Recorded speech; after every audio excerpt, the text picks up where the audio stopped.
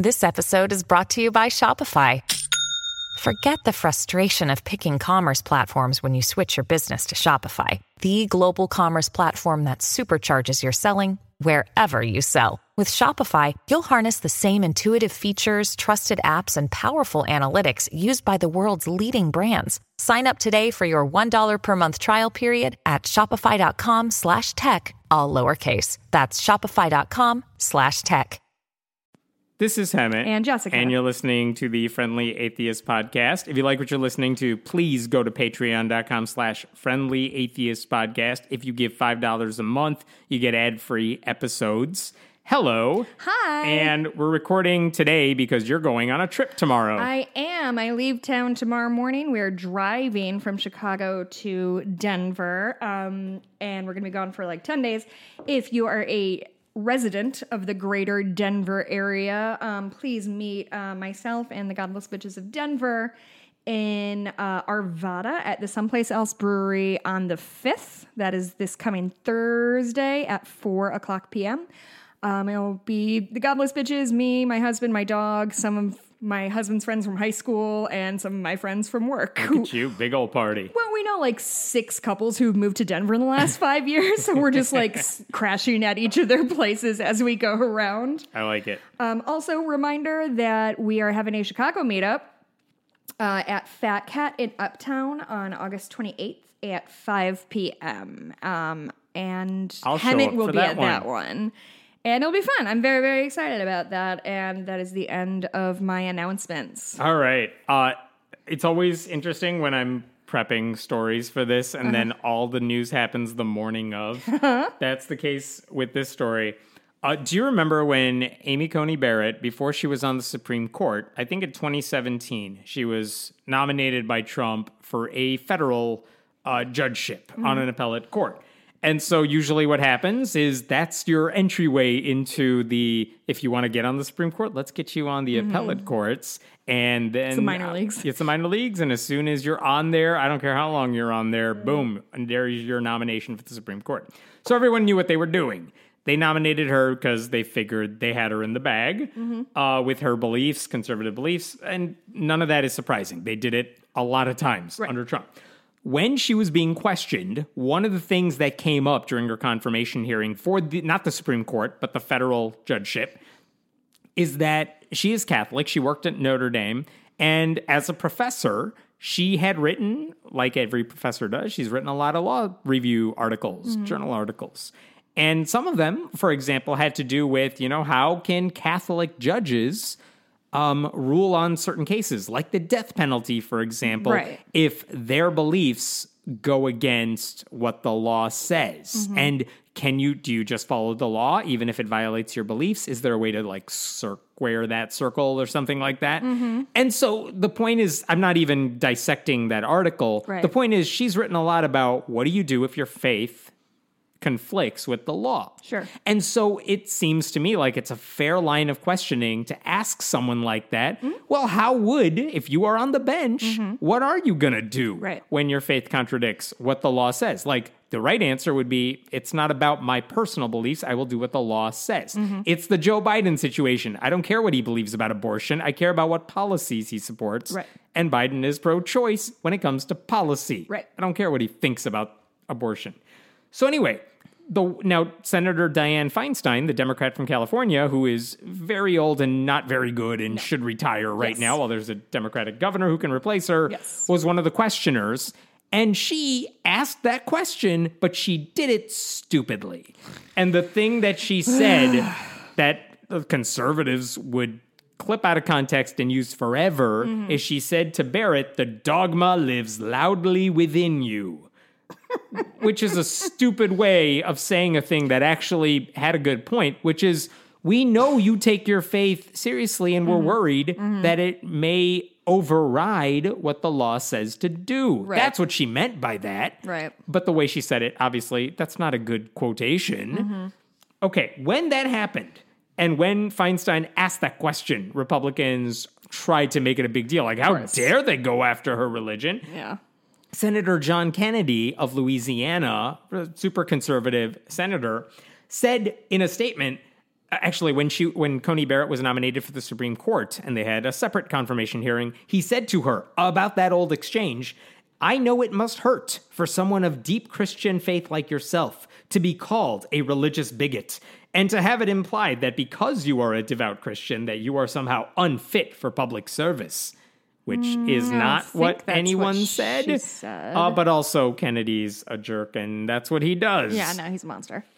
So here's why I bring all that up. Okay. Right now, Joe Biden nominated a guy named Hampton Dellinger, a lawyer. Oh, what a fancy gentleman. He grew up on Cape Cod. He nominated him for the role of U.S. Assistant Attorney General for Legal Policy, which is a fancy title for a big position, but ultimately he's not writing the law. He's not he's not like judging. He's not a judge. Okay. Whatever. But you are in the Department of Justice. You're working under the Attorney General. So he has a confirmation hearing. That is happening now. Okay. So yesterday, during his grilling, and by the way, I should say, this guy has support from Republicans. Like I think the Republican senator from his state is like, yeah, I like him. He's a good nominee. Like, he's going to get confirmed. I'm not worried about that. But during confirmation hearings, conservatives exist to try to pinpoint why he's horrible. All like this one person is going to break justice as we look the other way for the past 4 years. So what do you do if you're John Kennedy and you're going after this guy? Well, he brought up a tweet that Hampton Dellinger made in 2019 when he was not working for any government agency, just as a dude. Yeah. I mean, I should say he's a dude. He's like a high-profile, big law firm. Yeah, sure. Like big, wealthy law firm. Sounds like whatever. a fancy man. Fancy man. Here's what he wrote when he's just working like for himself. Yes, there are some women. Here's what he said. Okay. He said, who supports anti-abortion policies? It's primarily Republican men. Right. Now, are there some women in the GOP who also are anti-choice? Yes, there are. Are there any pro-choice Republicans? Very few. And he's like, and you know what? There's some Democrats as well who are anti-choice, which is also true. Right. So here's what he wrote. Yes, there are some women GOPers. This is his tweet. And a tiny number of Democrats who want government, not women, to control women's bodies. But if there were no Republican men in elected office, there would be no abortion bans. Basically implying Republican men are the reason we have these anti-choice policies. Okay, tell me where the lie is. Exactly. He's totally right about that. Yeah, There's absolutely. nothing wrong with that. So here's what Kennedy wanted to do. He reads that tweet, and he wants to argue that, like, this line about these people want government to control women's bodies, not the women themselves. And Kennedy's argument is, as an anti-abortion person, he's saying, it's not that I want government to control your body. I am doing this because of my religion. I'm supporting the fetus. I want to personally control your body. That's kind of what he wants to say. He's like, this isn't about like, I want the government to control women. Yeah. It's because my religion teaches me the fetus is a person. Well, and that's different. Women are famously dumb, so it's really good that he's in their corner. Right. And so that's kind of the argument Kennedy wants to make. Like, how dare you imply that I'm not doing this out of my real religious beliefs. I have core principles here. I'm not doing this because I want the government. Okay, that's what Kennedy wants to argue. It has nothing to do with this guy's qualifications for the job. It's so false on its face of like, oh, I don't want the government to control you. Then what do you think you're doing? Yeah, it doesn't matter because even if you say I have a religious argument for the fetus living, the end result is the government can get in the way of a woman getting her abortion. So either way, you're taking the choice out of the woman's hand. Like I kind of want Dellinger to just be like, I mean, I'm right.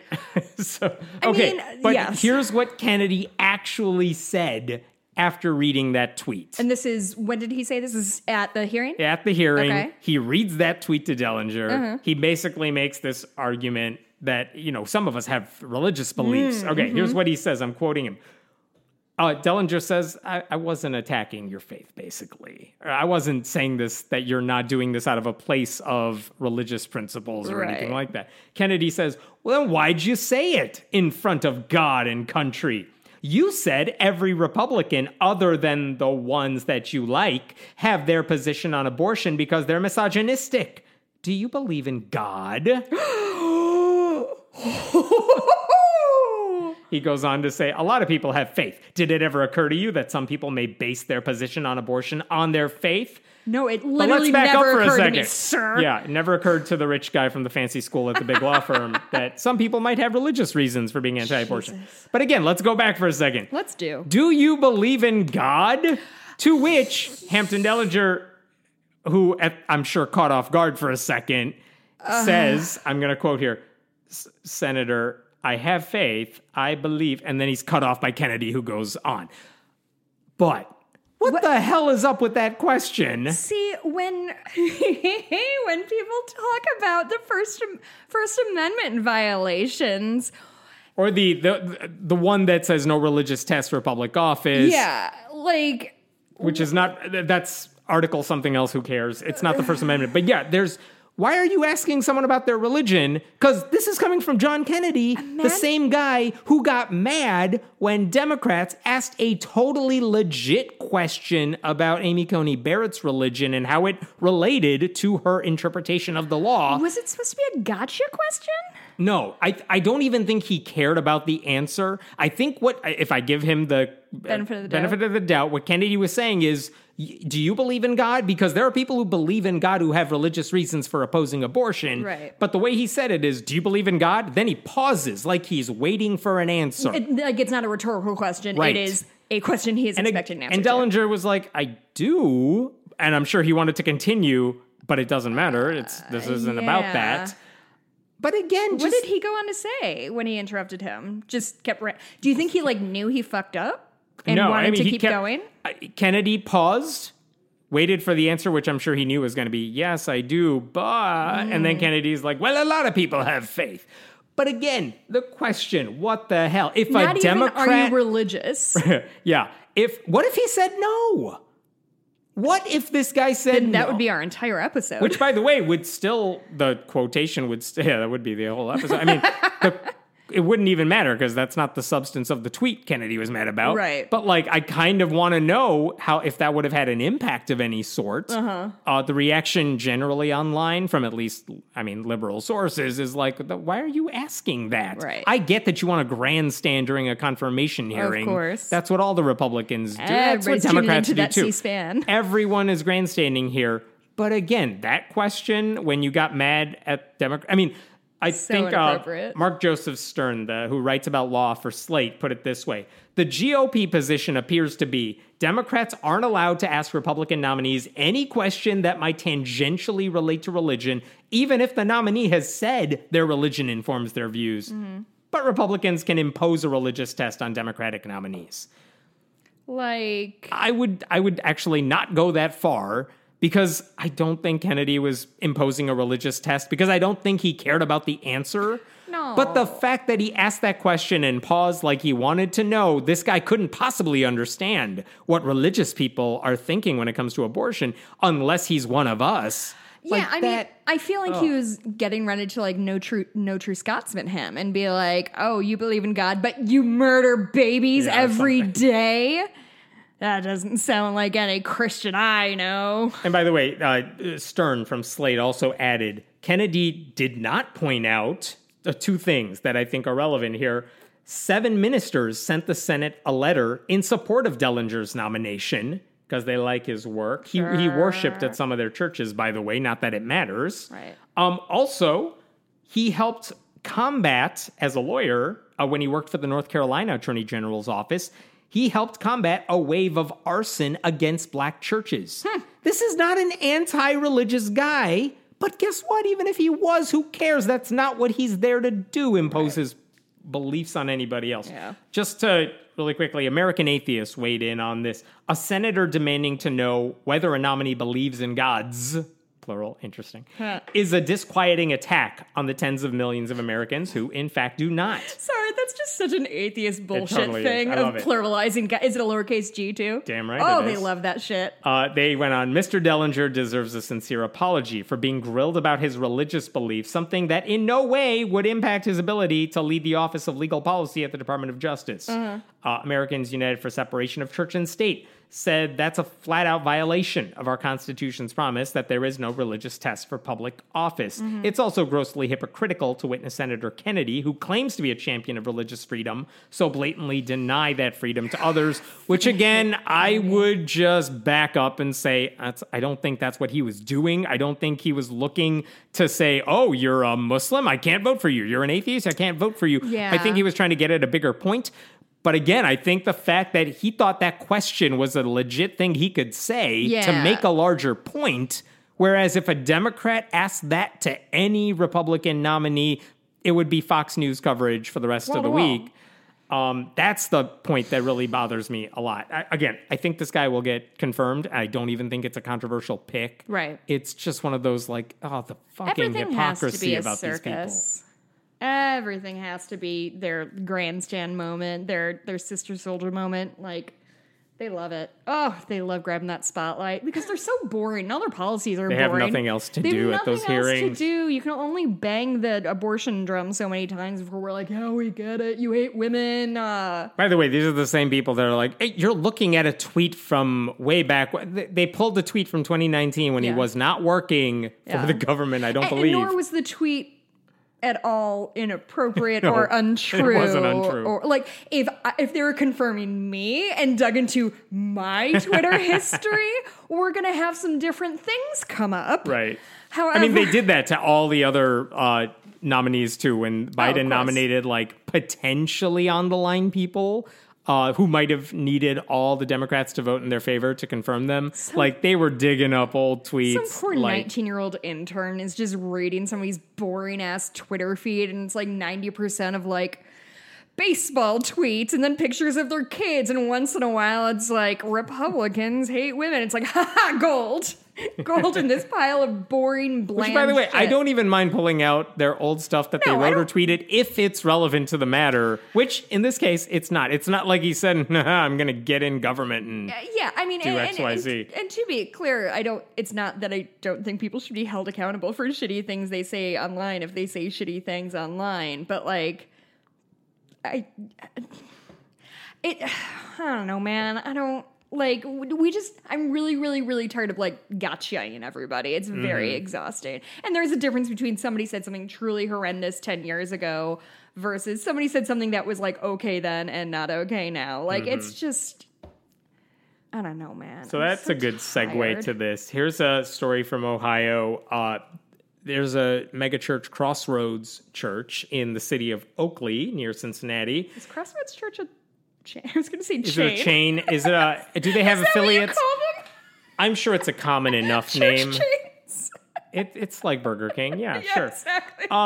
Here's what they were trying to do. They wanted to have a guest speaker, which is not weird, at a church, and they invited a guy who works at a place called the Center for Christian Virtue. And they were like, this guy works at an organization that specifically deals with LGBTQ issues. He then knows about the issues better than any of us, presumably. The word virtue is really setting the when you call hairs yourself in the back of my neck up. The Christians for the American family, Right. you know that's a Values. code. Liberty, values, family.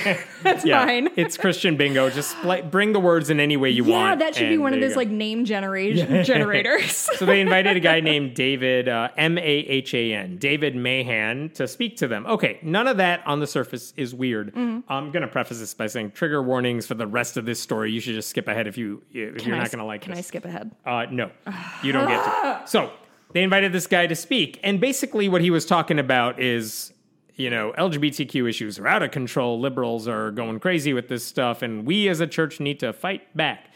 Here's what he actually said. And before I tell you what he said, I should tell you the church has now removed his sermon from their website and Facebook, all social media. They scrubbed it entirely. The only version I could find was a crappy, grainy version on YouTube that existed. Crappy video, but the audio worked. And I'm like, fine. All I need. And I'm going to read to you what, here's what Mahan said.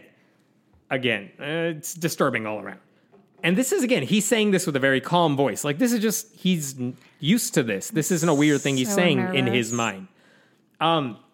If you've got a child in here that's struggling with gender dysphoria and you go over here to your clinic in this area, eventually you're going to get down to the brass tacks of, well, do you want a dead daughter or a live son? Which is his way of saying these centers are going to say, accept your son or daughter's transgender status, or you're going to lose that person, basically guilt-tripping you into accepting that. I mean, yeah, but also, yeah. And then he goes on.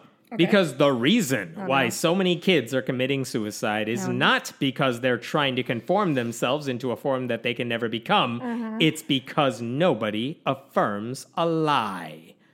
Okay, wait, he goes on. Family, speaking to the church, think of a kid that has anorexia bulimia. She's 60 pounds, soaking wet. Come in here talking about, I want to commit suicide because I'm fat. How do you respond?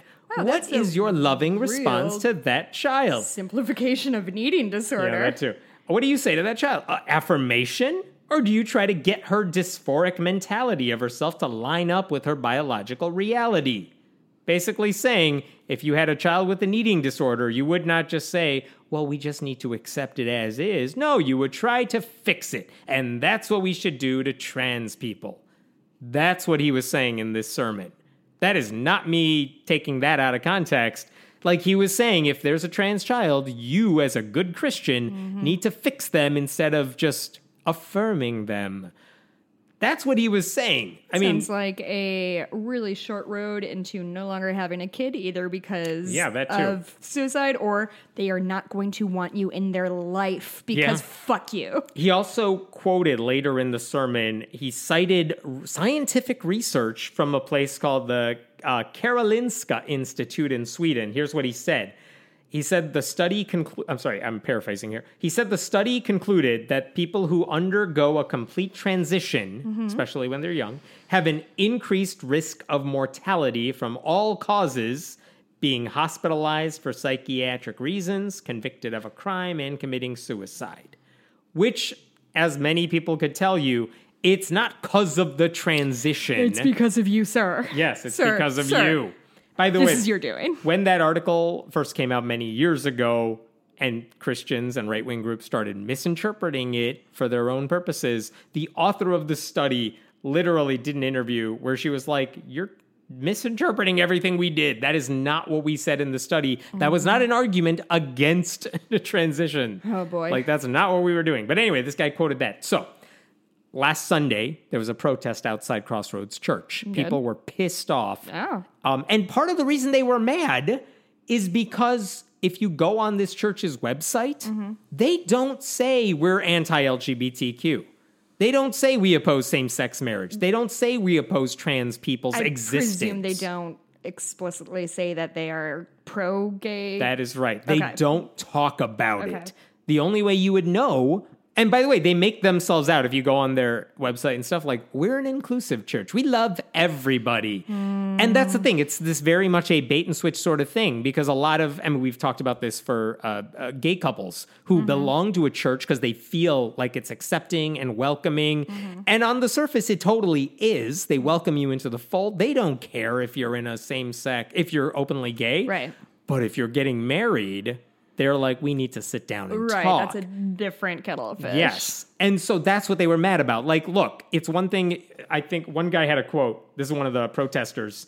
If this happened at, like, the Westboro Baptist Church, we wouldn't have a demonstration because their views are very well known. But many people think Crossroads is pro-LGBTQ because they want you to think they are. Like... That's the problem. Right. Of course they invited an anti-trans speaker because that's who they are. It's an evangelical church. Of course you don't expect them to be decent. They're awful to those people. They're awful on LGBTQ issues, but they try to hide it. Right. It's like all those bakers who are like, yes, I am a baker. Come buy stuff. Oh, you not that one. Not to you. Can't have it from there. Like, put up a sign that says we don't do gay weddings. No, just be explicit about the thing you actually believe. There's a website, Church Clarity, which we've talked about before. It's run by a lot of progressive Christians. Mm-hmm. I don't even know if it's still doing it, but it's around. Church Clarity. But they basically said, we just want churches to be honest on these two issues that we find problematic. One is LGBTQ issues. Do you affirm or do you reject it? And are you open about either of those positions? Sure. And the other one is, can women preach? Because that's a thing in a lot of churches too. Like, the website says, we are not here to judge you. Mm-hmm. We just want you to be honest. Right. Because if you do have a position, then tell us what it is. Mm-hmm. If you genuinely say, we don't have any position on this, then fine, just say it. So, if you go there for this church, it says their position is unclear, because they don't say it anywhere, but non-affirming, because based on the hints they do give, it's pretty not affirming. And this is a perfect example of it. So they were protesting because they're like, this church needs to be honest that it's anti-trans. Mm-hmm. They're not. Look at what that guy just preached. So like, just admit it. Yeah. That's what we're mad about. And so the church is now doing damage control, right? Like, they don't want to be associated with that guy who said these horrible things. And isn't that always a thing of like, it's not that they do any research in advance to make sure somebody comes and You figured it out when I told you the group's name. Yeah, They dude. didn't even do any research on this.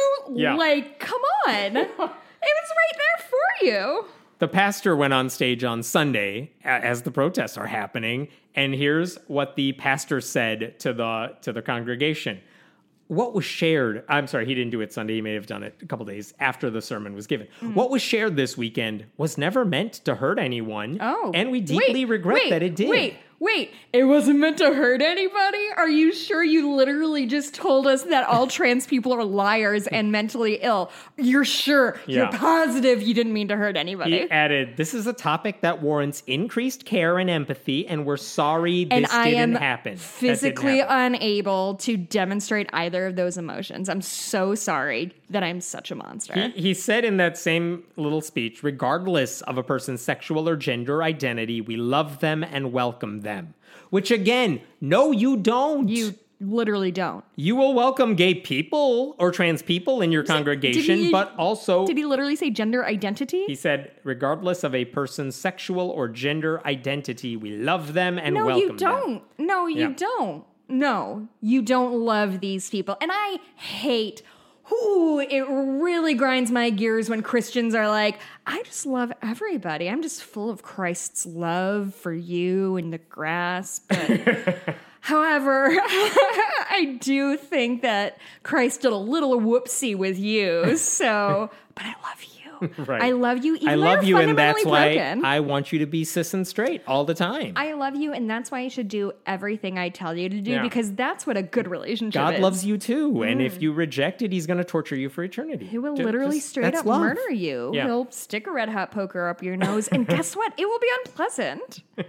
But you'll love him for it. But you'll love him for it because he loves you. That pastor, Brian Tome, said to a local newspaper that then asked about all the stuff that's going on. He said to the reporter, we should have spoken to the congregation about this topic in a more sensitive way. Yeah. Which, again, that's saying the problem wasn't the message, it was the messenger. Which, buddy, no, that's... The dude wasn't the problem. I'd argue both are pretty bad. And then wait, here's what the pastor of the church goes on to say. We aren't disavowing everything in the talk, but there should have been adjustments, and it should have been from one of our pastors. We aren't disavowing adjustments everything. To his talk? They're like... they should have line edited had one his of speech? us said it, we would have said it more nicely, but we invited this outsider, and he was kind of a dick about it. He's right, but we should have said it, because, we know how to deliver that message to our congregation. And then he goes on, this is the same pastor. People will be upset because we're not going to say exactly what they want us to say.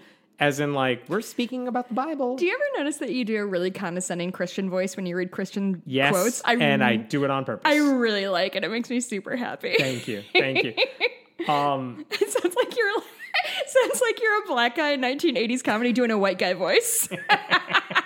That is my favorite form of humor. Is that a really specific? Watching Dave Chappelle imitate a white guy, it will make me laugh every time. Always funny. It is always funny. Because it's so exaggerated Dave and it's Chappelle always is also the a same. transphobe, but also he's pretty funny. Also, the Two rest of the things can stuff be is true. funny. Yeah. Oh boy, So life is complicated. that's that church. Let's talk about Hobby Lobby. Oh my God. I love talking about Hobby Lobby. What did those nerds do this time? All right, I need to give you some background to make sense of what happened this week. The family, Hobby Lobby is the Green family, the evangelical Christian family that founded Hobby Lobby, has a lot of money because they founded Hobby Lobby. Oh. And they opened up. But I thought Christians were supposed to be poor and humble. Unless you're running a mega church or a large company where $5 for 3 popsicle sticks, and then is that what they do? I don't know. I've never been to Hobby Lobby. I go to Michael's like a lady.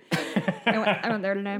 So the Green family opened up the Museum of the Bible years ago In DC, right? Yeah, in Okay, I DC. remember that. And again, they were like, I'm saying this, not them. They were like, this ain't the Creation Museum or Ark Encounter. This isn't, we're presenting our view of the Bible to try to get you to convert. They're saying the Bible is historic, and we want to show you the history of the Bible. But Christians are in an objective way. Physically unable to be objective is the problem with Christians. If I had one complaint about Christians, it's that they've ruined the country. If I have 2 complaints about Christians, it's that they're bad at objectivity, and they think that. And anyway, go ahead. Whatever. That's all good. So, whatever. Their plan is we're going to get actual artifacts to show you the Bible's real and how it was created and all that. But in the past few years, like they once owned over 5,500 artifacts that correspond to biblical stories or the way it was created or passed down. And it turned out they were like all smuggled via a black market that may also fund ISIS. Oh, cute. They had to return it and pay a giant, like, $3 million fine. This is what I'm saying. Can't anybody do the tiniest bit of research before they make terrible decisions? Hold that thought, because that goes on throughout all this. Oh, boy. They had to return what they called a lunar Bible that was supposedly taken to the moon, because that's historic in 1971, because it wasn't the one taken to the moon.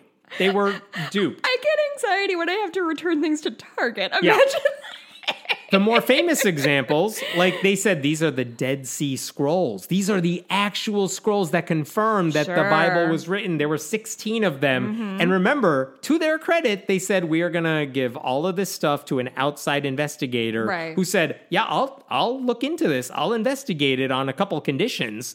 One of them was like, I do this. You have no oversight over me. Yeah, girl. You pay for my research. And by the way, I'm going to release my final report and make it public. You don't get to you don't edit get final. Yeah, you don't get final edit. And what she said is, no, these are all forgeries, and everything every single one was a forgery. And by the way, they also found out this is all another story. They had biblical fragments of ancient, written on ancient papyrus. And it was on display in the museum. Turns out those were stolen from Oxford University. Their entire museum is full of smuggled goods and stolen goods and stuff that is not real. Well, they're just... It's almost like historical artifacts aren't made to be somebody's plaything. Yeah. And what I don't get is this family's wealthy as all hell, but they rely on the lowest black market scum these people think they can get their hands on this papyrus. God. Here's some money. See what you could do. And then later on, it's turns out that dude got it because they stole it on the dark web. And I don't know. They showed up in a mask and a black beanie and a sack with a $1 bill on it. It's what this is above board. That's what I think of every time I think of the Museum of the Bible. Everything in there is either this isn't even denying any historicity. No, yeah. It's saying the way you acquired all this stuff isn't how real museums work. Theoretically, if they're above board, it's just best shady. Unethical. All unethical. At worst, criminal. And then in 2020, we found out that they had another thing. It was called the Gilgamesh Dream Tablet. Wait. And this is where the Epic of Gilgamesh, which... The Dream Tablet. But that's the cutesy name. But this is where the Epic of Gilgamesh... Android's going to name their next tablet. It's where the Epic was written. And a lot of the stories in the Epic of Gilgamesh talk about there was a great flood. The Bible stole the stories from Gilgamesh. A lot of the creation stories are taken. And so here's the actual thing, right?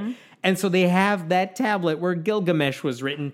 And last May 2020, they bought it at auction for $1.6 million because they can do that. And then, must be cool to be rich. According to the U.S. Justice Department, they said this is actually owned by the nation of Iraq.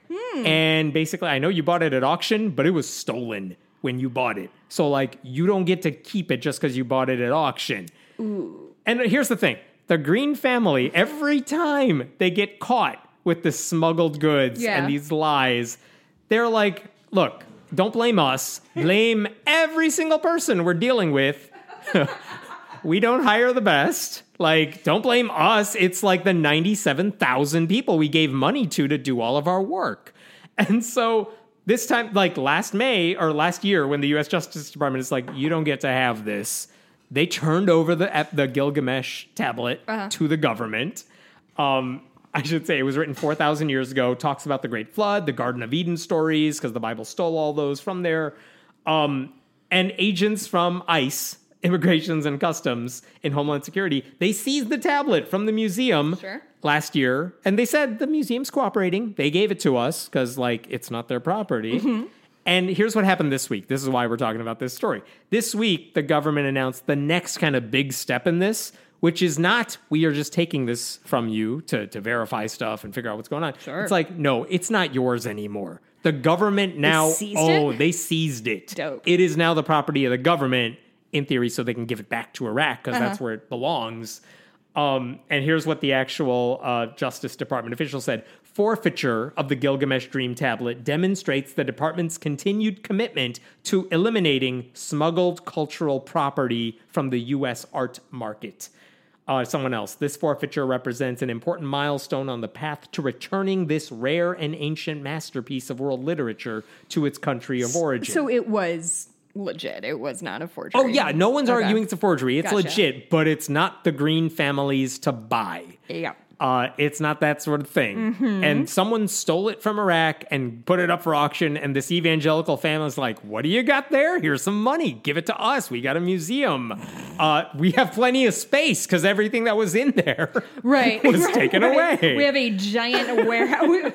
It's like they have the big warehouse from the end of Indiana Jones, but it's just empty. And just a forklift driving around with a box. I honestly, at this point, I'm wondering what's in the museum. It's open. I don't know what's in there anymore, because it seems like every story about this family and the Museum of the Bible is just, hey, everything that was in there, it's either not true, they stole it, it's taken from people. Like, that's what they're doing with their money. It's just a bunch of, like, free hotel Bibles that they're like, this one's from 1987. It's the most ancient copy of the King James Bible from a hotel we could find. On the first page, someone's wrote in, once upon a time, and then... and then there's dicks in all the margins? I don't know, man. Like... God, how is any of this? And here's the thing. If their goal was like, we are not here trying to proselytize. We are here trying to show you the history of the Bible in the hopes that you will come to the Bible. Which I think... Every story about them is like, I can't trust anyone associated with the Bible or this family or Hobby Lobby. I feel the same about the history of the Bible as I do about, like, teaching religion in schools, in so much of, like, here's what Islam is, and here's what Catholicism is. Like, I think the history of the Bible would be a very dope and cool museum to go to. It could be. If anybody bothered to do it right. Oh, finally, you had a sip of that fucking wine that you begged me for, Hemant. I need it. Hemant came in, he's like, I need wine. It's been a long week. Yeah, you and me both, brother. Okay, here's a smaller story. This is not epic, but I found it amusing. Is it petty? It's so petty, and I love it. There's a pastor named Perry Stone who does a lot of YouTube stuff. He had a congregation. Perry Stone's a very cool name. He also, I believe, was accused of harassing a bunch of women. Yeah, that's not the reason I'm talking about. He's probably most famous because there was a clip a year or two ago where he's speaking in tongues to his congregation and checking his phone. Yes, and I absolutely Colbert was making remember fun that. of it. Everyone made fun of it. It was great. Anyway, he's still doing his YouTube show. And he wanted to do an episode about how miracles were real. Sure. So and it was like a 15, 16 minute long. I would also love to do that episode. Yeah, right? It was a short segment. Yeah. But he invited a guy to his studio or whatever. His name was Nick Walker. He is a fellow preacher. And Nick Walker apparently has witnessed miracles. And so Perry Stone was going to... Miracles plural. Yeah, many. So he's going to talk to this guy and get the story for his audience. Great. And, okay, so at one point, here's the story I want to bring up. Nick Walker tells a story about how he knew a man. He says the name of the man, which is a random name. And he said this man's hand wasn't working properly. He said, quote, it had nerve damage that was so bad that he could not use it. Ooh. And the story was, then we baptized the guy, and then boom, it's all working again. Also, he's doing close-up magic. Yeah. And he explains, like, God took control and fixed everything. Isn't that a miracle? But of course, that's not proof. I'm still that's laughing at my close-up magic joke. So here's the thing. Walker says, you don't have to take my word for it. I have the x-ray from the guy. Because after he was done... You can't see nerve damage on an x-ray. That is a very good point. Thank you. That's not the story, though. But you are right. I technically work for a hospital, so I am legally a doctor. Here's what he said. When we baptized... Oh, he could not use his hand. Everybody saw this. Okay, then he gets baptized, and everything works. And now I'm quoting Nick Walker. Now, this is on a Sunday. After church, he walks to this hospital, and he walks in, and he says, I want to be rescanned. I want you to rescan me because God has healed me. I don't think you understand. I've been healed, and I want to have it documented. I want to know. And the doctor says, well, how about you let me x-ray that hand, and if your hand has any kind of difference, then we'll do a more detailed scan. That's how doctors do. Yeah, you walk into a hospital, you say, give me an x-ray, and they do it. So anyway, I'm quoting from Walker again. Sorry, this is so stupid. Here's Walker. They x-rayed his hand, and what they found, and this is on the before and after his hand was made of titanium, was that the Lord had totally realigned his bones. Oh, I guess the guy had a thing where, like, his hands had webbing between them, which some infants with mutations might have, like their fingers don't spread apart. They're great swimmers. But also the nerves were damaged, we were told, and he couldn't use them. But bones? The finger webbing is Oh, I see. joint. It, like, goes all the way. Yeah. It's not just like how, okay, gotcha. You can't do a high five spreading of the fingers. You could make like a hand turkey. Yeah. And so he says now it's fixed. So here's back to Walker. Yep. Looking at the x-rays. He found that the Lord had totally realigned his bones, closed the gaps, and then in other scans... Closed the gaps? Yeah. And in other scans, they found that the nerves were totally restored. Not in the x-rays, but in the more specific type of scans. And he was able to use his hand again. And the doctor said, I've never seen anything like this. Okay, so as he's saying all this, on screen, if you watch the YouTube video, you see 4 pictures x-rays. Like the hand 4 different times. And it looks like a normal hand.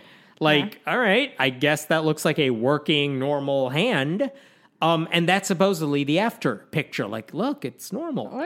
Look, it's what a hand does. That's what a hand does. But okay, so that's kind of where they left that story. Look, isn't that proof? Isn't that amazing? So here's the questions people should be asking when you hear that story. How come we only see the after picture? We never saw the before. Wait, when you said there was 4 pictures... There's 4 shots of the same hand, theoretically. I see. But it's all the after pictures. Not a before and after. Not a before and after. So it's like, well, what did the before look like? How come the dude's name... pretty fucking similar. How come the dude's name isn't on the x-ray? It just says figure 1. How come, like, how do I know this is the right Did anyone do your reverse image search? You did, didn't you? Hold that thought. So gleeful. How come he didn't know the doctor's name or the hospital's name? How come we can't check up on this? Do we know the patient's name? We do. I looked that up. It meant nothing. Nothing showed up. Okay. Was it like John Johnson? Something like that. I think I do have a name. The name is, I want to make sure. Oh, Jacob Stanley. Yo, yeah, you're not finding that dude online. My best friend's name is Leo Wilson. You don't find her anywhere. I didn't do the reverse image search, but Kyle Mantila at Right Wing Watch must have done that. Sure. But what he found is that the exact same image, figure 1, 4 hands, is from a 2018 Scientific Reports article, which is published by the journal Nature. Like, not even an obscure random place, but a very famous science journal. And the 4 pictures are not 4 of the same hand. Is it 4 different hands? They are 4 different hands, which if you actually look at the pictures, it's like, well, yeah, they are differently shaped. Different sizes. They are 4 Chinese children who suffer from something called Cashin-Beck disease. And those 4 pictures are not of an older dude who got baptized. They are Chinese kids ranging from a 7-year-old boy to an 11-year-old girl. And by the way, Cash-and-Beck disease has nothing to do with nerve damage or withered hands. They're so bad at this. What's Cash-and-Beck disease then? It's a serious disease that has nothing to do with what this dude had in the story is the answer. By the way, so I reach out to Nick Walker Ministries on Facebook and I'm like, are you there? I got a question for you before I post about this. And I get a response like, we'll relay your question to him, basically. Like, what do you got? And I'm like, why are you lying about this? That was earlier this week. I have not gotten a response back from them. Oh, it's so fucking funny. That was his proof of a miracle. Oh, it's glorious. I put more effort into cheating on papers in high school than these guys did. Like, genuinely, how can they be so desperately bad at this? It made me so happy to see Kyle's email where he's like, I think it's from this. I'm like, oh my God. That genuinely made my day. They didn't even remove figure 1 from the article. Like, that's the picture. Yeah. They took a screenshot of the damn thing. Christ, that's fucking hysterical. And they're like, this is how we... Also, I really need to reaffirm that, like, I don't think you can see nerves on an X-ray. I don't think you can see... They did... So, I'll defend that where they said they did other scans that would show you that sort of thing, but the X-ray is the thing he was talking about. So he doesn't get to talk about, look, nerve damage is fixed. It's like, well, that's not the picture that would show. No, I just wrote a whole paper about, or an article about how, like, certain things are really hard to catch in X-ray and blah, blah, blah, blah. And so, like, to me, that's just all, like, just red flag city population, this guy. Oh, boy, that's so fucking funny. Somebody found it. Oh, good times. God. Thank you, Kyle. They just, and I hope, hey, Kyle, let me know. Was it, like, the first result? Because that would make me... just deliriously happy if they like full on did like when your mom is putting clip art on a flyer and it's like, here's a house. That's perfect for our party. Like, I feel like that's not even a gotcha. Like, I want them to respond because I want them to say, we fucked up because we got this from, here's the best case scenario for them. This guy who we thought was fixed sent us this message, sent us a picture, or someone on his behalf sent us a picture, and we thought it was real, but clearly we were wrong. Like, if you said that, I still think you're crazy, but like, okay, fine. I would accept if you just admitted, look, we got duped. I'm sorry for perpetuating that lie. We won't do it again. Well, churches don't have a history of updating their beliefs with new evidence, so I'm not surprised. Yeah. Let's talk about Mark. That was fucking funny, my dude. Let's talk about Mark Driscoll, who is absolutely not funny. What's he doing now? Yeah, so Mark Driscoll, if you can't remember. By the way, is he the Purpose-Driven Life guy? No. Which guy? Purpose-Driven Life? No, that's Rick Warren. Oh. Mark Driscoll is the former head of a megachurch. Yes. And I just spoke a couple of weeks ago. We did a podcast with the guy who's behind For Christianity Today. He's doing a podcast series about Mark Driscoll. And I listened to that, As you should. And so anyway, Mark Driscoll, if you need a refresher, this is a guy who planted Mars Hill Church in Seattle. Big mega church. He grew it out of nothing. It became really big. Cool. The problem is Mark Driscoll's basically a alpha male bully.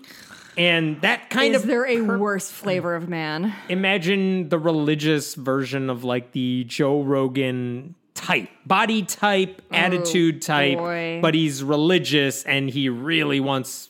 purity culture to thrive or something. I don't know. Does he do a lot of like in his car rants at the camera? Because that's sort of how I'm imagining him kind of looking like Fred Durst in my head. How does that Minus fit you? The hat. Here's his look. I'll give you his look. Okay. It's jeans with the tucked in shirt and a sports jacket overhead. Oh boy, that's a look, huh? Every time. So anyway. Is it like a graphic tee because he's hip? No, he's not that. He hates hipster preachers.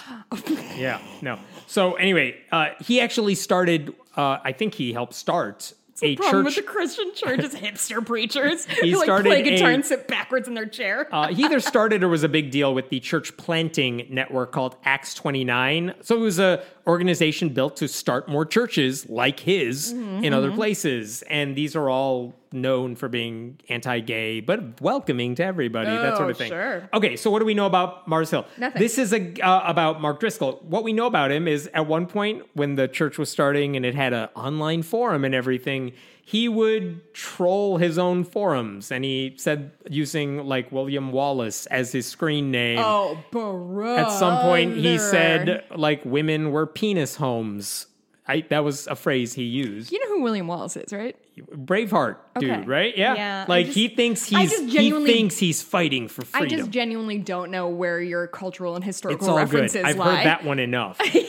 At one point, he used money from Mars Hill, like the church's money, not his salary, to game the system and purchase multiple copies of his book about marriage from different places so they can make it to the New York Times bestsellers list, which they did, but the New York Times put a giant asterisk next to it like he cheated his way here. But one of the Trumps did that too. Yeah, that's right. It's such an embarrassing thing to get caught doing. It's so embarrassing. He plagiarized parts of his book. There's sexism. There's provocative language. Is it all weird that I'm more stuff. angry about the plagiarism than sexism?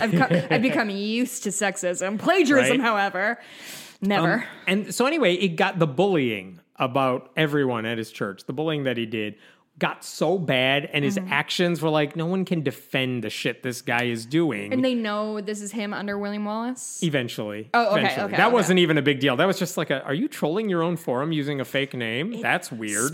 Mike Boudreaux, the guy from Sword and Scale, does that shit all the time, and it's so embarrassing for them. Just use your name if you want to comment. Pathetic. Anyway, they fired him like years ago from Mars Hill Church. They fired him a couple years ago. Just for being a creep? For being a creep and a dude who's not listening to anybody. Okay. And he had a board of elders who were like, we can't defend you and we need to kick you out. Okay, so everybody agreed this guy's a Everyone dick. agreed this guy was a dick, and they basically said, you gotta step down. So he does the sensible, like, we're gonna take a leave. God's gonna help me find a new direction, ... And then, like, I don't know, a couple months later, he's like, we're moving to Arizona and we're starting a new church called the Trinity Church in Scottsdale.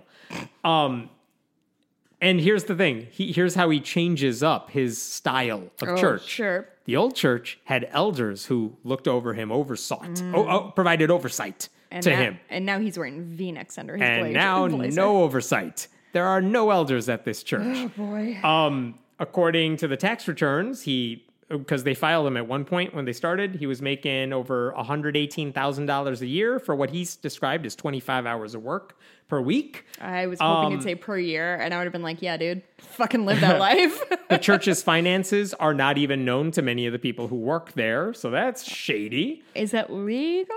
Probably. It's a church. They don't have to disclose anything. Oh, yeah. But here's the thing.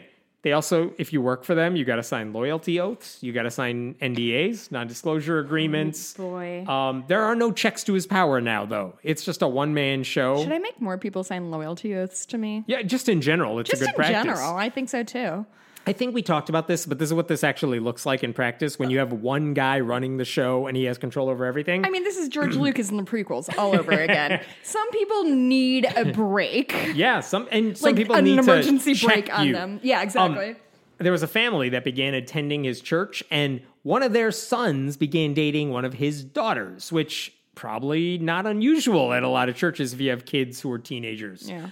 Word got back to Mark Driscoll that the two of the kids that were dating, who were, I am assuming, mid-teens, high school age, maybe a little older, he got word that they kissed. He found out somehow. With their lips? And he went like batshit crazy, drives the family out of the church. Perfect. Reasonable. The girl is 17. He gets into her email, sends a message to the boy saying, please delete all communication with her and social media Wait. to her. Stop for a second. Yes.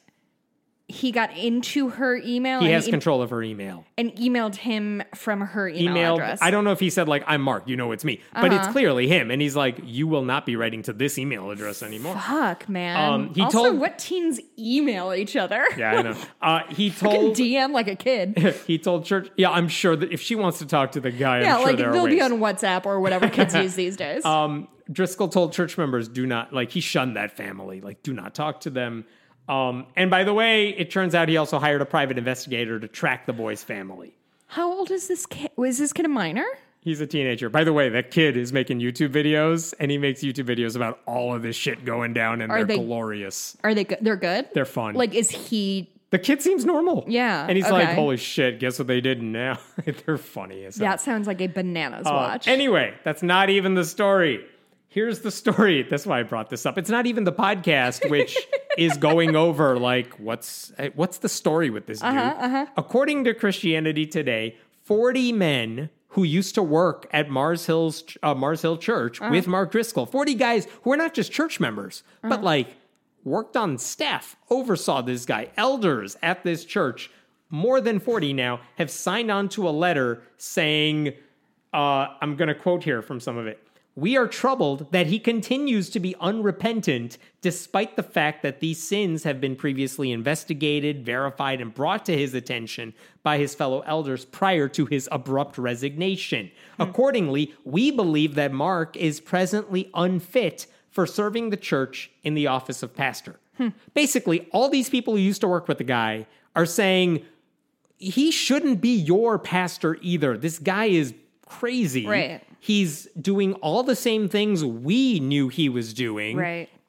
But we don't have any authority over him. So we're just saying institutionally, he should resign, which means absolutely nothing because Mark Driscoll can just find a way to say, well, they're all, I don't know, hellbound. The same way we generally asked for Trump to resign and he continually denied us that. No one cares what your right, exactly. change.org petition has to say. How dare you? Yeah. I've signed so many of those and they're all for like, bring the webcomic back. The thing that bothered me about this, I saw this and I'm like, well, I guess I'm glad they're speaking out and putting their name to it. That's not nothing. It's not nothing. But also, where the hell were you when he was at Mars Hill? You guys treated him with kid gloves the whole time. Because even now, in the letter that they're writing today, look at this. This is in the same letter saying he should resign. Our hope is not just to point a finger. Our hope is to protect people and, by the Spirit's work, that Mark would respond. Why aren't you pointing fingers?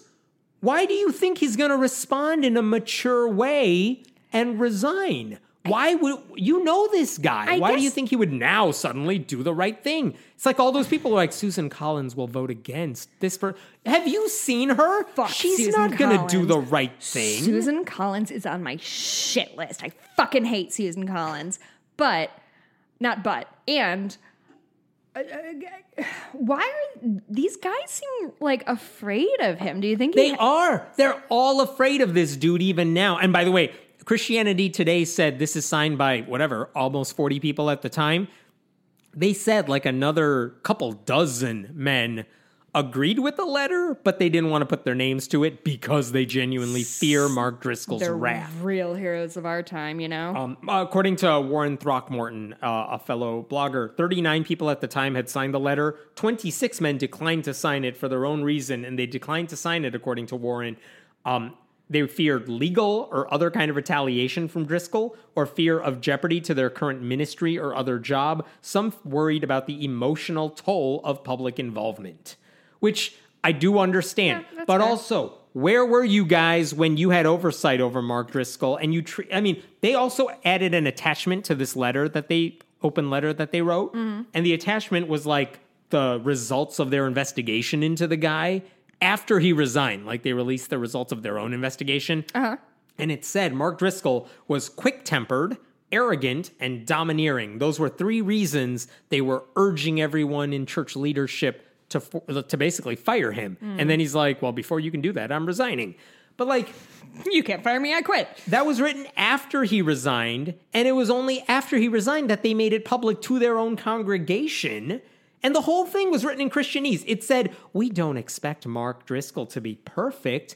And we say all this with a heavy heart. We don't expect him to be a literal monster. It said with a heavy heart, and all the members of this board love Mark Driscoll deeply. Sure. Like, no wonder no one took you seriously, because you're too afraid to just call out his bullshit at the time. And guess what? He's now in another state where he's doing the exact same thing again with less oversight. Mm-hmm. So, like, what do you want me to do with this letter? Do you want me to be impressed that you wrote it? Because I'm not impressed by it. They are and have been enabling this man, and it's not like they're enabling him to, like, self-destruct. There's no way this guy hasn't taken more advantage of his power than what we've seen, right? Like, if you are stalking a teenager for kissing another teenage girl that he's dating. Yeah. That is not the first time you have crossed. Like, boy, oh boy, these people. I'm fucking telling you. Let's talk about Facebook. Facebook announced, the New York Times reported this week that a number of Christian churches are now officially partnering with Facebook to expand their outreach. And this is what the story says. They focused on one church in particular called Hillsong, which is a huge mega church. Yeah. We talked about it because the affiliate in New York had a pastor named Carl Lentz who had basically an affair that went public, and he had to resign for moral misgivings, and Justin Bieber attended Hillsong in New York. And it's a very hipstery, popular with the youngs. And he's doing great, so keep up the good work, Hillsong. Yeah, so anyway, they said Facebook, I think they were talking to a Hillsong affiliate that was starting in Atlanta. Okay. So big church, they're going to start there. This is from the New York Times. For months, Facebook developers met weekly with Hillsong and explored what the church would look like on Facebook and what apps they might create for financial giving, video capability, or live streaming. When it was time for Hillsong's grand opening in June, the church issued a news release saying it was partnering with Facebook and began streaming its services exclusively on the platform. Beyond that, Pastor Sam Colliers could not share many specifics. He had signed a non-disclosure agreement. Which, okay, the question is, how should we feel about Facebook they're partnering with churches, which is bad for a few reasons. One is, we know churches spread misinformation. That's the point of atheism. Yeah. Like, it's calling that out. But also, Facebook spreads misinformation. And if they're partnering with these churches, I think part of what that has to mean, if I'm Facebook here, is if people make donations to your church through Facebook, because we made it easy for you, Facebook's taking a cut. That's the way they're making money off of this. Yeah, that's the way they always do it. That is my speculation. I don't know that for a fact. But also, if you're partnering with Facebook, like, I'll just tell you anecdotally, my Facebook page for Friendly Atheist has I think 575,000 followers. Yeah, our podcast one has like 500 yes. And followers. If I post something on my website, I think 3 people see it because I'm not advertising. So like, I have a lot of followers, but no reach. And I wonder if when it says partnering with Facebook, like... Were you just humble bragging about how popular you are? No, I'm not. That's my point. Like, if I'm the Daily Wire or Ben Shapiro Sure. with many more followers, but their stories, because they generate outrage all the time, and they've perfected that, they reach everybody on Facebook. Whereas a lot of other creators I know, because their blogs or their YouTube channel, they have a ton of followers, but if they post something, the number of likes or shares or anything is really small. And it's clear that no one, even their own followers, do not see their content on the newsfeed. I see. That's the point I want to make. But if you're partnering with Facebook here, I wonder what that means. Like, the church gets to spread its message to everybody. And like, if you're going to the church and you're a member, now your friends might see your feed, something like that. So if you're talking about spreading misinformation, Facebook is finding a new way to spread misinformation. What if you're that Ohio church we talked about earlier with the transphobic dude speaking there? They just got a new way to spread hate speech. Like, that's the thing that I'm troubled by. I actually get why Facebook would want to partner. By the way, it's not just Christian churches. They said they're doing this with mosques and synagogues and all that. Maybe not as many, but it's not a Christian-only thing. But my concern is, like, when you have the biggest source for spreading misinformation, working with churches which actively spread bad information, like, that's not a good mix for the world. Listen, I get why you are generally down about this partnership, but like, it's really hard for me to find anything here that like anybody did wrong. Oh, no. I am not saying there's anything illegal. I actually get it from a business sense. Sure. I am concerned. I also want to know, like, what are they not telling you in these NDAs? What is part of your deal with Facebook that you cannot tell the public about? It's one thing if it's like, let's talk about the money. If people donate, you got to give Facebook 10% of the... Okay, fine. I get why that's under the NDA. But I don't know what else they're trying to hide. Like, do you get information about who's seeing your church sermons? Who's watching the videos? That should be easy enough to figure out. Like, if you follow... never mind. I don't know how Facebook works. has policies saying if you post something that we consider hate speech, we're going to take it down. We may suspend you. I've been in Facebook jail many times. What happens when a pastor says, God doesn't want you to be trans? God doesn't want you to be in a same-sex marriage? Does that stuff get amplified now instead of punished or demoted to the point where no one gets to see it? But the thing is, like... I don't know the answer to that. No, I don't either. But the thing is, like, if you look at... Do you follow that Twitter feed that's, like, top 10 Facebook and engagements? It's like Dan Bongino and Ben Shapiro all the time. Things. Yeah, I don't know. I'm not going to be mad about this one. My heart can't stand it no more. Fair enough. Yeah. I'll give you, there's a couple more quick ones here. Yeah. This is also from today. A Canadian priest, we've talked about those residential schools, these cultural genocide factories where they took indigenous God, we're going to talk about that kids. Asshole again? No, different asshole. I hated that guy. A different asshole. Yeah, they found multiple mass graves at the sites of these schools where they didn't take care of these kids. They left them for dead. They unceremoniously buried them. A Catholic priest named Father Rael Forrest, who works at St. Emile Roman Catholic Church in Winnipeg in Manitoba, he gave a sermon this month that people just kind of found out about because no one's watching it. He gave a sermon where he basically called out the survivors of those residential schools for saying, it was an abusive, dangerous place. And here's what the priest said. No. If survivors wanted extra money from these settlements that the government made with them, from the money that was given to them, they had to lie sometimes. Lie that they were abused sexually and another $50,000. It's kind of hard if you're poor not to lie. Jesus. And then he said he acknowledged that if you had bad treatment, but some of that was not due to nuns or priests, but to the night watchmen, like the police who were watching them. Where's he basing that off of? Whatever is in his ass. He pulled it and he said it. And of course, there's not enough, like the CBC pointed out very clearly, there are 37,951 claims for injuries resulting from abuse at these residential schools that have been received. This is from 2015. It's probably a lot more now. They're not all lying. And the people implicated in the abuse include... But honestly... Go ahead. Staffers, nuns, priests. It's not the cops who show up who have nothing to do with the Catholic Church. That's the thing, though, of... I mean, largely of how Donald Trump treated the truth.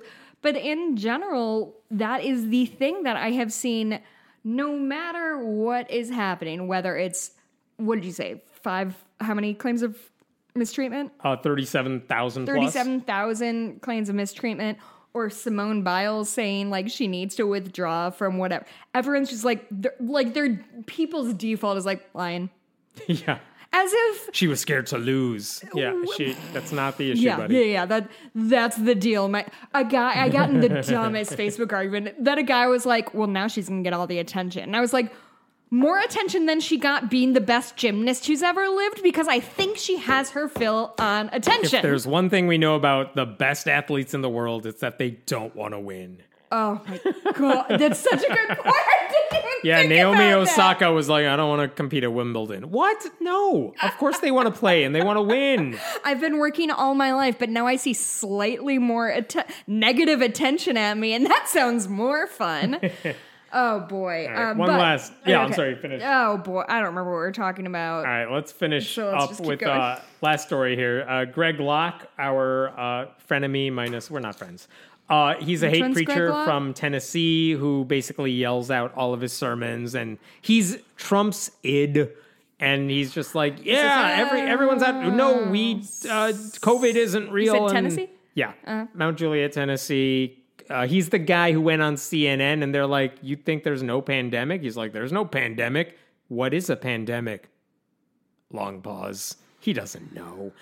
but he insists. How do reporters not do that more frequently? I know. The CNN because reporter was it's such great. a fucking slam dunk. Kept going on that question, like, well, you are the one saying there's no pandemic. Just define to me, for me, what a pandemic is. What are you saying is not happening? And he's like, I don't know, but there isn't one. Well, yeah. Okay, anyway, that's that guy. Yeah. He's horrible.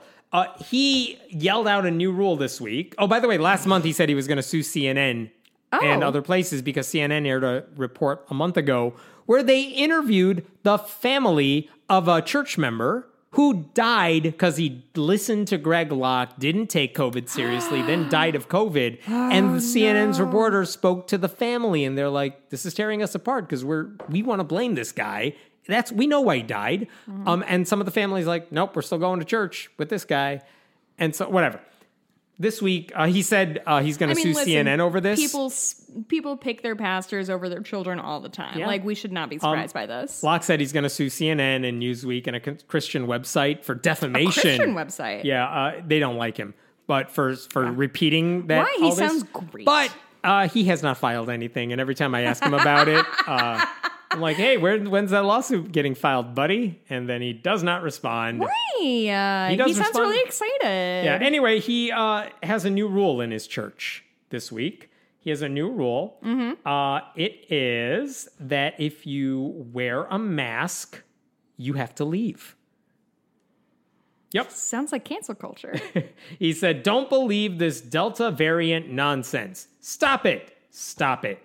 If they go through round 2 and you start showing up all these masks and all this nonsense, I will ask you to leave. I am not playing these Democrat games up in this church. Up in this church? Unquote. I love when they use AAVE and hate black people. Oh, I love when they appropriate black culture and then are like, they're all lazy and have contributed nothing. Like, I don't know, sir, your entire speech pattern seems to be based off the American black community, but go off, I guess. Yeah. That's the weird thing. Like, with people like him, he is explicitly not racist. He just supports all those racist policies. So, like, this guy has been fervently against what he thinks critical race theory is. Well, how do you feel about BLM? You'll never guess what he thought about BLM. Pro? No, but he's like, we have all kinds in my church. Sure. But he speaks like, I think he doesn't act when he's speaking. That's my vibe. That's my impression. Like a Colbert character. Yeah, like he puts on a show for the people. And the latest part of his show is, if you're wearing a mask, I'm kicking you out because how dare you play along with this sham. But also, this is the same guy who said, I don't have to wear a mask as personal responsibility. I get to choose whether or not I wear a mask. How dare you issue a mask mandate? And now when they're like, you should probably wear a mask again because there's a new variant that's pretty dangerous, he's like, nope, I get to decide. You don't get to wear a mask. The same people who are for freedom and personal choices like a minute ago are like, nope, I get to decide for you now. In my church, no one gets to wear a mask. I don't care what the reason is. Jesus. The same people who denied the pandemic ever existed are now making the pandemic worse. And look, I'm pointing him out, not because he leads a megachurch. He leads like a random small cluster of a church. But also these people live in a community in Tennessee where it's not good with vaccinations. And these people are going to go out and infect other people. And that's a problem. How many, I've said this before, what does the body count have to be for any of these people to care about any of this? I genuinely... 600,000 deaths in America hasn't done it. But they simply don't believe it. That is the problem. They simply choose, they see whatever they see online, and if it doesn't like completely line up with what they want to hear, they're like, fake news, bye. Let's call it. I'm done. Okay. I can't do this anymore. Where do we find you? You can find me on Twitter at Jess Blumke. I do want to say, Hemant, we've been talking about like kids. There are things to do to entertain your kids who apparently need to be entertained all the time, like nerds. I went to the Ren Fair in Bristol, in Wisconsin. Have you ever been? No, but I know what you're talking about. It was genuinely maybe the best day of my entire life. It was so much fun. Everybody's like... I saw your pictures from there. They looked awesome. I went with my friend Anne and some of her family members, and she brought me a little tiara, and then I bought one, and I was just wearing it was the best day. I drank Coors Light out of a can all day, and like, hey, guess what I'm really good at? Fucking throwing knives. There's a booth where you throw knives and nobody could get theirs to stick. And I got my first 2 in a row and strangers cheered for me. This is what happens when you listen to true crime podcasts. I'm very good at it. Just like, do you remember when you told me I was going to be bad at throwing axes, and I'm fucking great at that shit too? I would have been a real good shield maiden or something. Congrats. Anyway, where can we find you, I guess? Whatever. Where can we find you on Twitter? I am at Hemant Mehta on Twitter. Go to friendlyatheist.com. Go to patreon.com/friendlyatheistpodcast. And we'll figure out something to do next week. Yeah, we'll figure something out. Also, I want to thank everybody who reached out after last week. There were many, many of you, and I did not respond to everybody because, I don't know, talking a lot about your rape to strangers is pretty fucking tricky. But anyway, I really appreciate you all reaching out and supporting me and comforting me. And it means a lot. And we have a really good listenership that I appreciate when shit's rough. You can always email us at friendlyatheistpodcast@gmail.com. I will see some of you, many of you, in Denver on August 5th. Dottie will be there too. I have to go pick her up. She's getting groomed. That's all I have. Bye, everyone. Bye.